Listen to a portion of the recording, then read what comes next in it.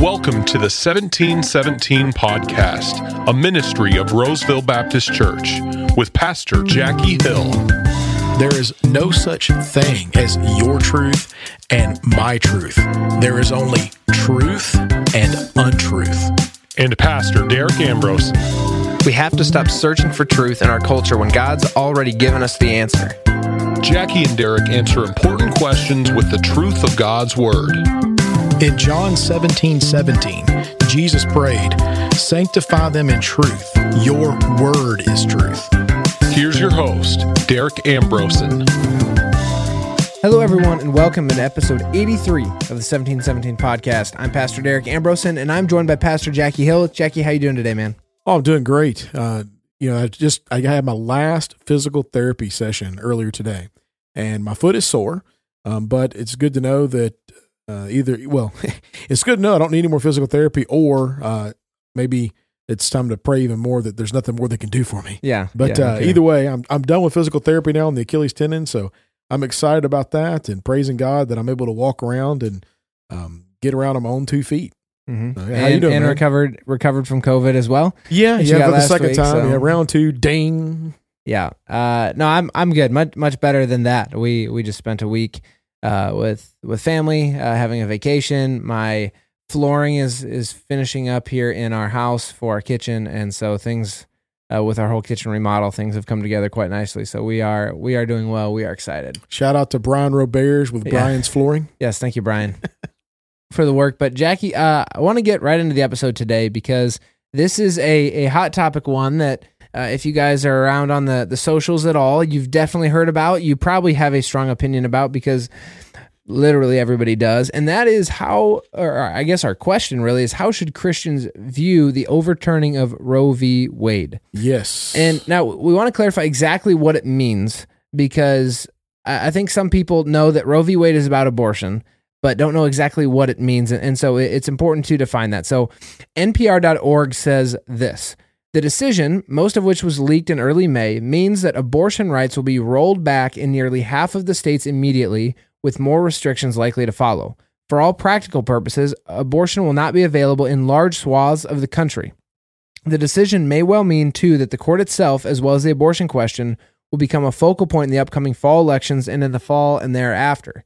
So this, obviously from NPR, that talking about the kind of ramifications it's going to have for these future elections. We know abortion is a pretty big topic in there, and talks about it really going to more of the states.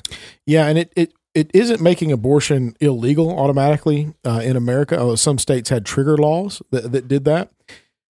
But it is really giving it back to the states, so the states can make the determination on where does life start and how to protect the rights of the unborn and whether or not to make abortion legal or illegal. So I think there's a lot of hysteria from people.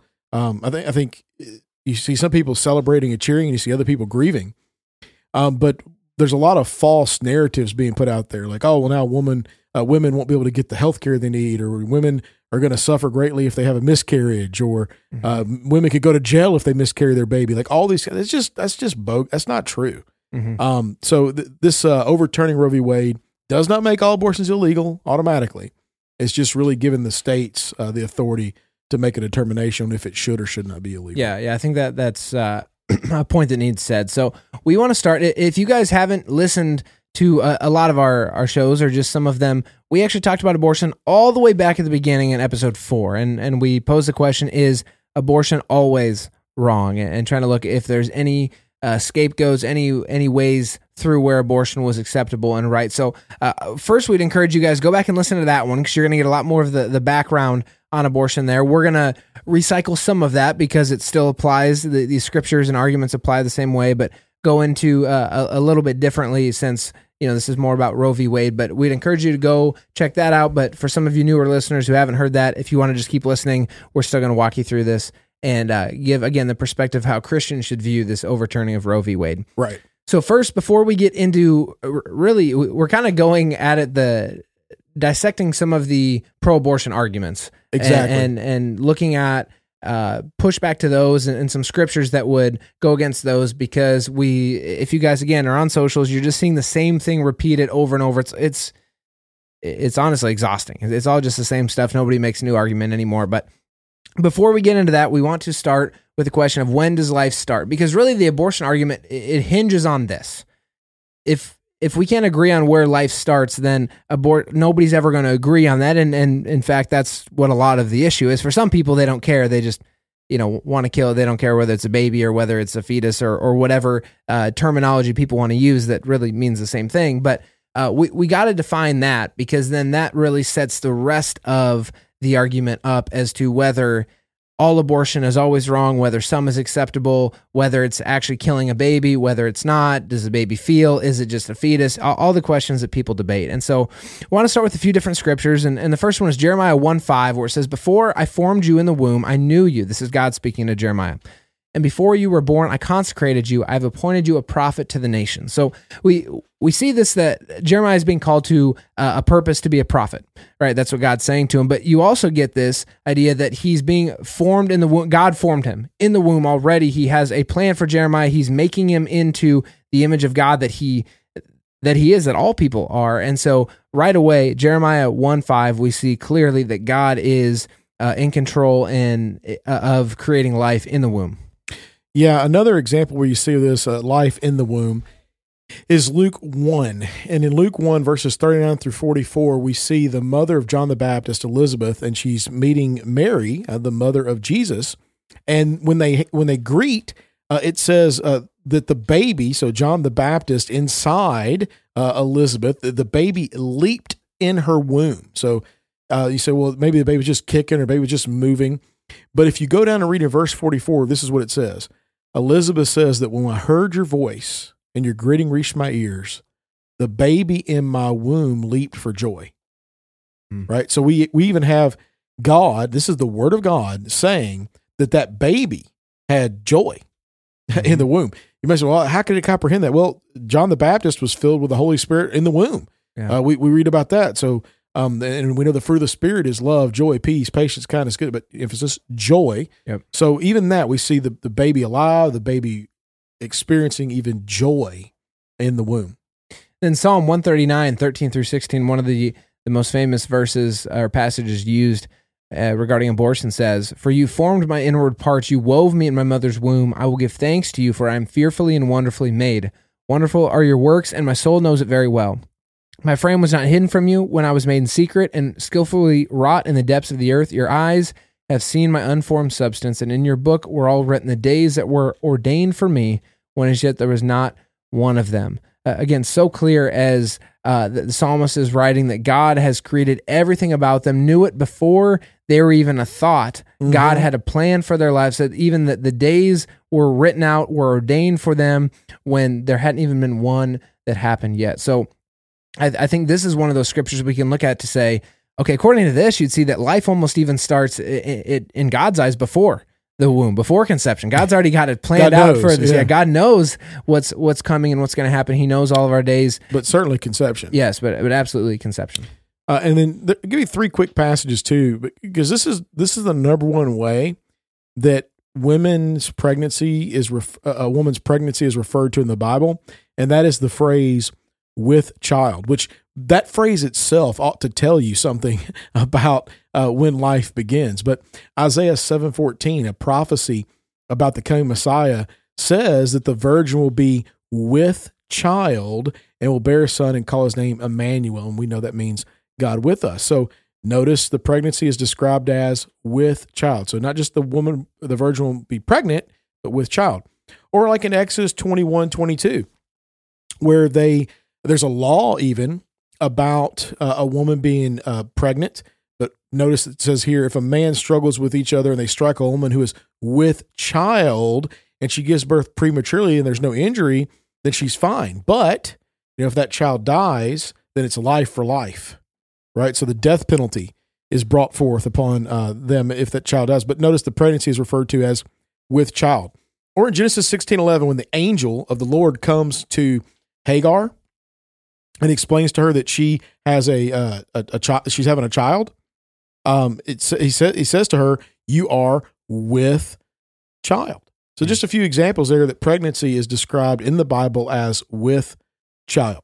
Yeah. So very clearly, everywhere we see in Scripture, and there's more verses. This is our recapped section for when life starts. We see it very clearly at conception. God has a plan. In the womb. It's in the womb. They are called with child at that point. It's not called anything else.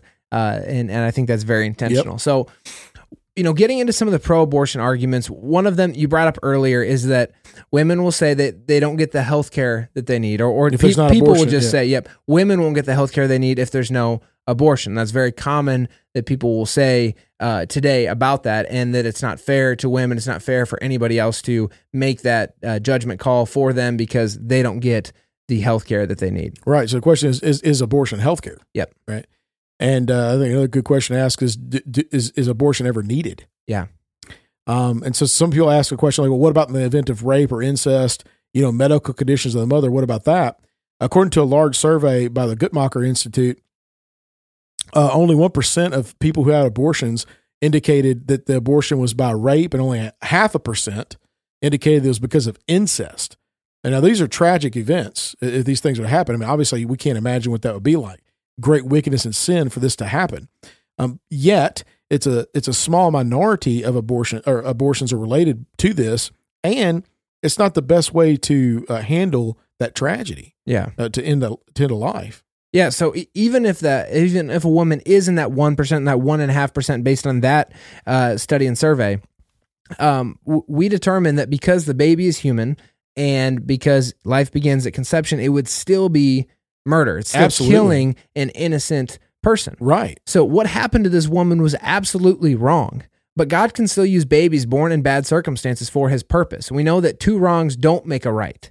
So overall, even though these events that bring about unintended pregnancies are evil and unfortunate, that does not justify as abortion as a means of, quote, solving the problem. Right. And so I think it's not that's healthcare. important. Right? In fact, we have some other stats we're going to bring up here in just a minute that are pretty interesting related to the question, actually, about what about to save the life of the mother? Because that's another one of the most common ones I hear, right? Those big 3.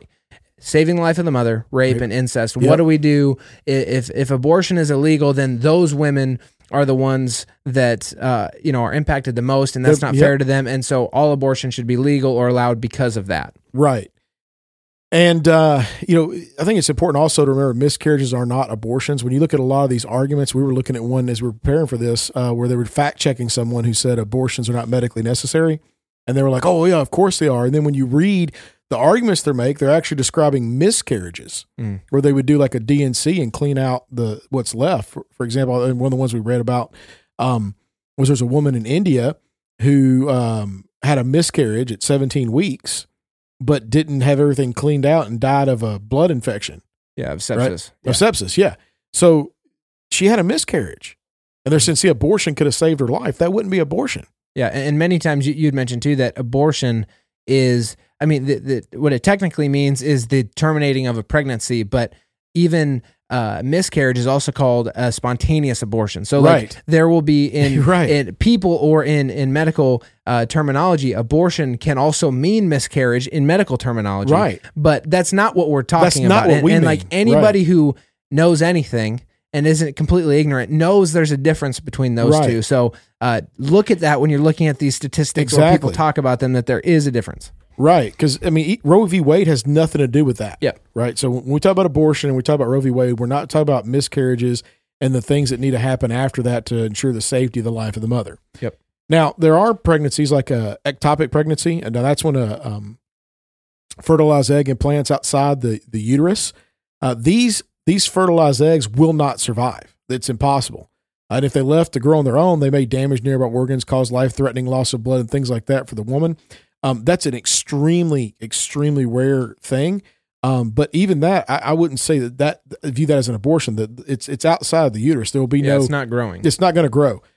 So it is a fertilized egg, but that would be the only one I could possibly see. But even that is not abortion in the sense of what we know. Then you got like preeclampsia, high blood pressure. There are other options. You don't have to kill the baby. Karina had some of that. Went on bed rest. She didn't have to have an abortion. I can remember her talking about her mom was on bed rest for probably the last 3 months that she was pregnant with Karina. Or mental health. That's another big one. It's like, well, the mental health of the mother, and they can that could cause them some life-threatening issues if they have mental health. But there are other options, and mental health is not a reason to kill another person. Yeah, absolutely. And so we found some other statistics that are pretty interesting. Now, this is just confined to the state of Florida. Okay, so just laying that out there, but the state of Florida records a reason for every abortion that occurs within its borders each year. And so in 2020, there were just about 75,000 abortions in Florida. Now, there's a table of all of the different reasons that women listed for why they got their abortion. So just a couple ones to highlight. First, 75% of them were listed as no reason or elective. 20% of them were the woman aborted for social or economic reasons. If you can do math, that's right at 95% of abortions now in that year of the state of Florida were no reason or social economic reasons.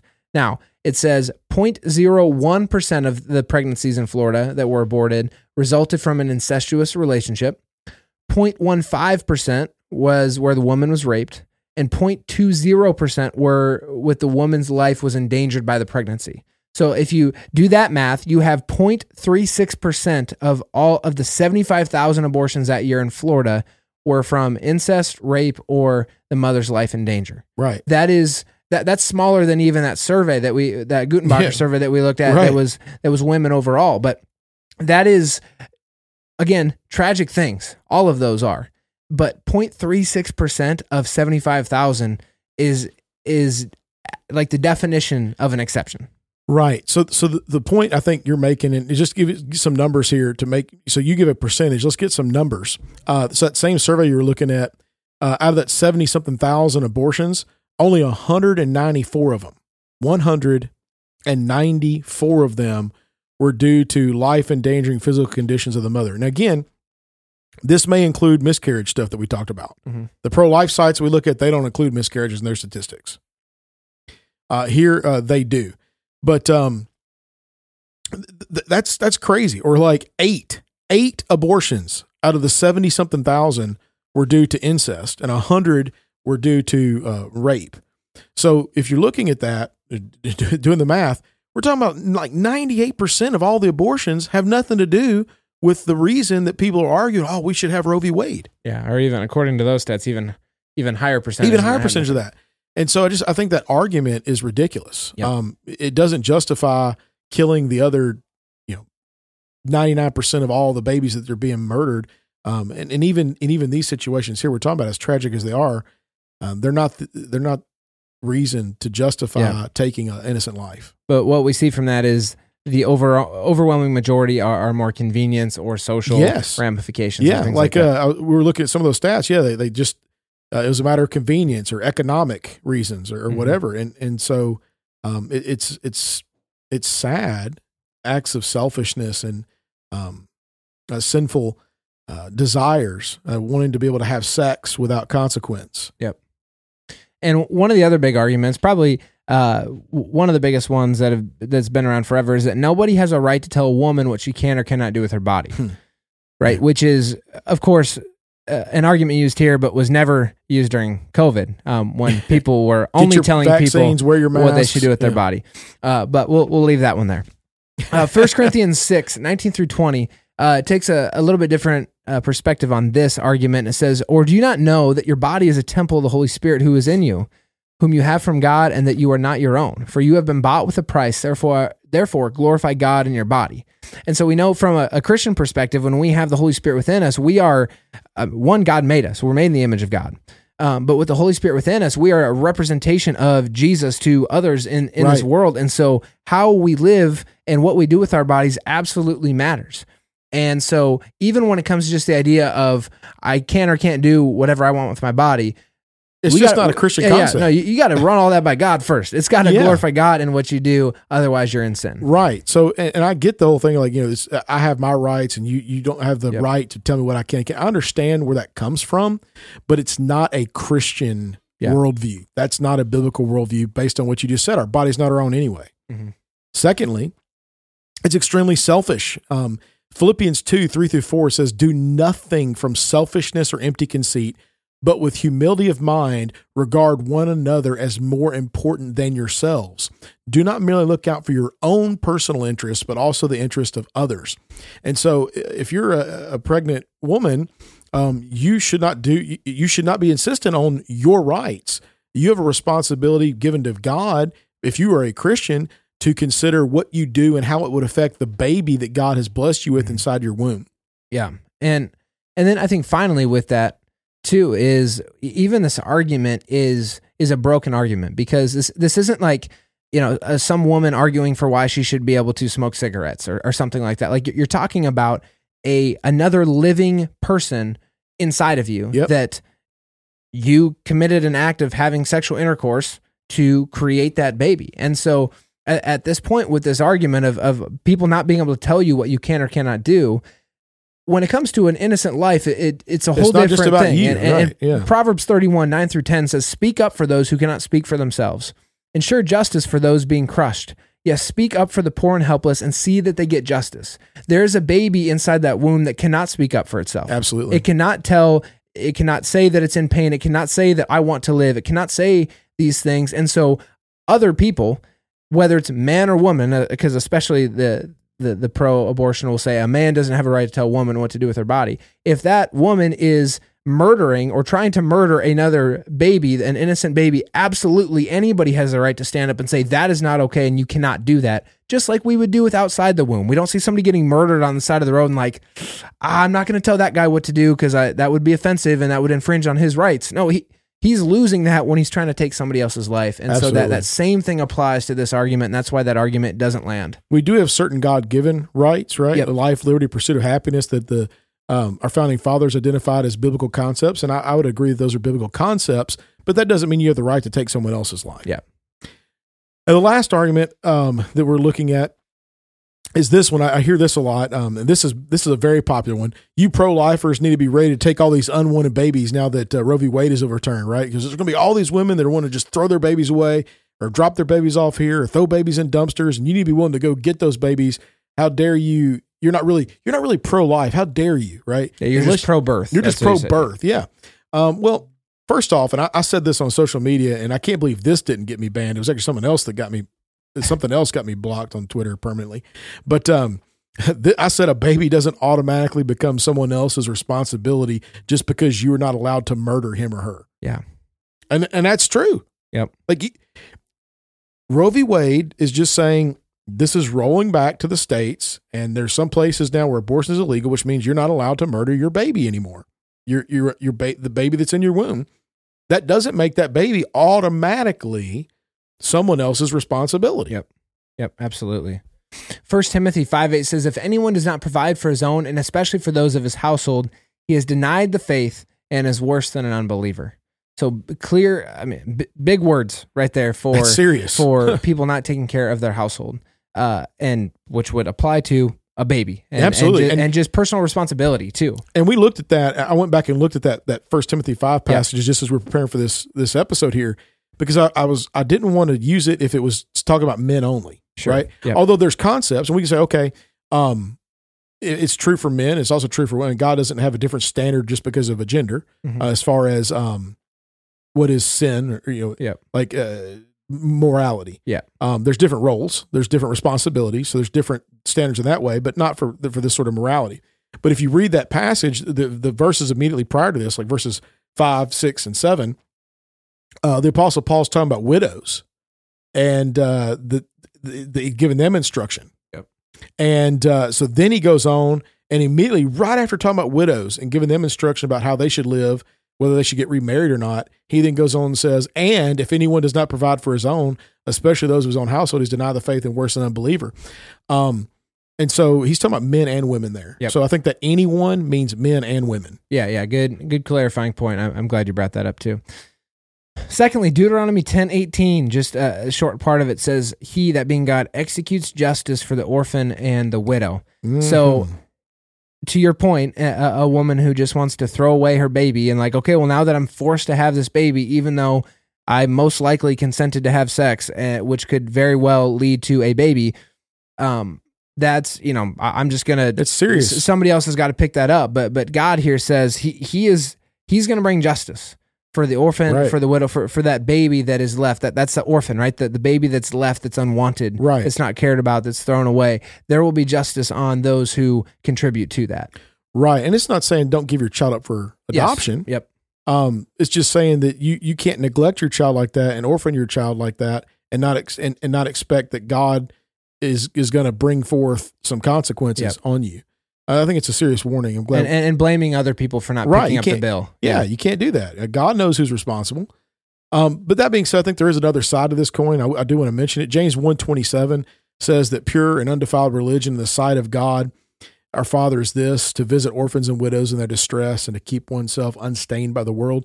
God does want us to care for orphans. So, I mean, yes, I think those terms are acceptable. Like if you're going to be mad that babies are going to have to be born and you can't kill them, I think, yeah, yes, we can help take care of those babies. Mhm. But the key point is, if you're going to treat life that carelessly, there will be consequences. God is going to bring justice, and your child does not automatically become somebody else's responsibility Mhm.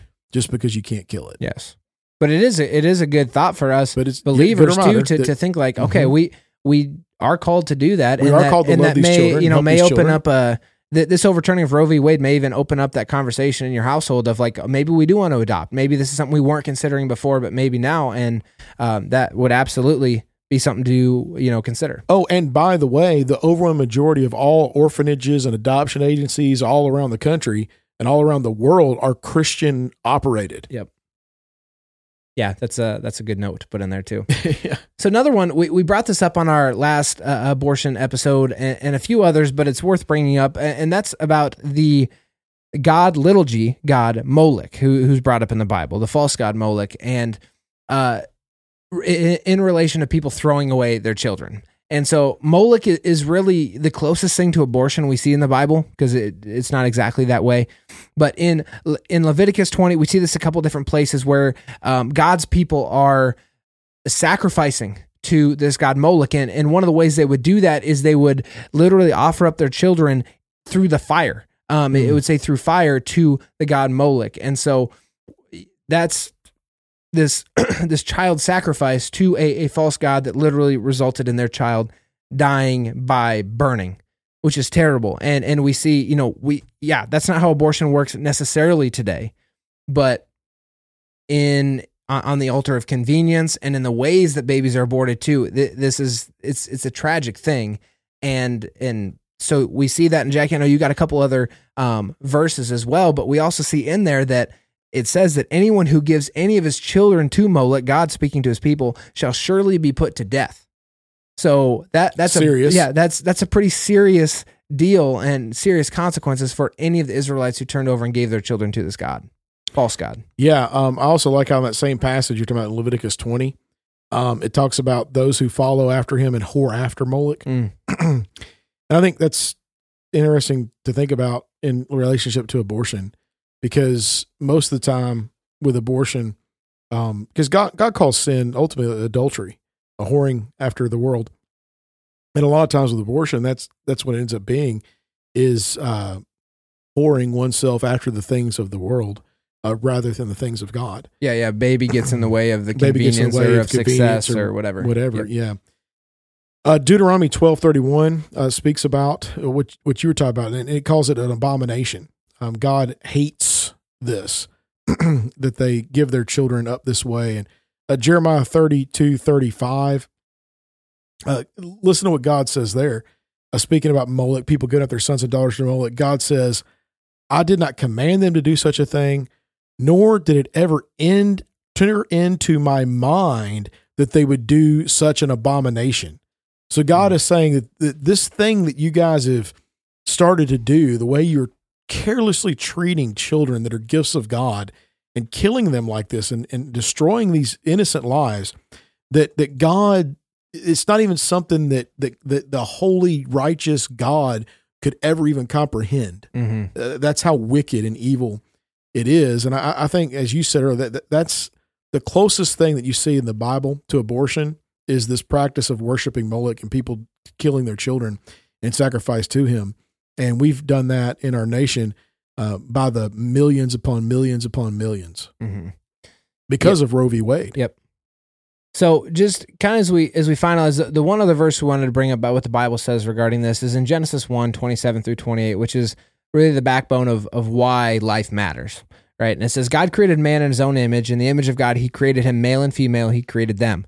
God blessed them, and God said to them, be fruitful and multiply and fill the earth and subdue it and rule over the fish of the sea and over the birds of the sky and over every living thing that moves on earth. I think you have a couple things here. First, that we have value because we are made in God's image. Right. It doesn't matter who we are, how old we are, whether we're at the beginning or before we're even out in as a part of this earth still in the womb, or whether we're at the tail end of life, we still have value because we're made in the image of God.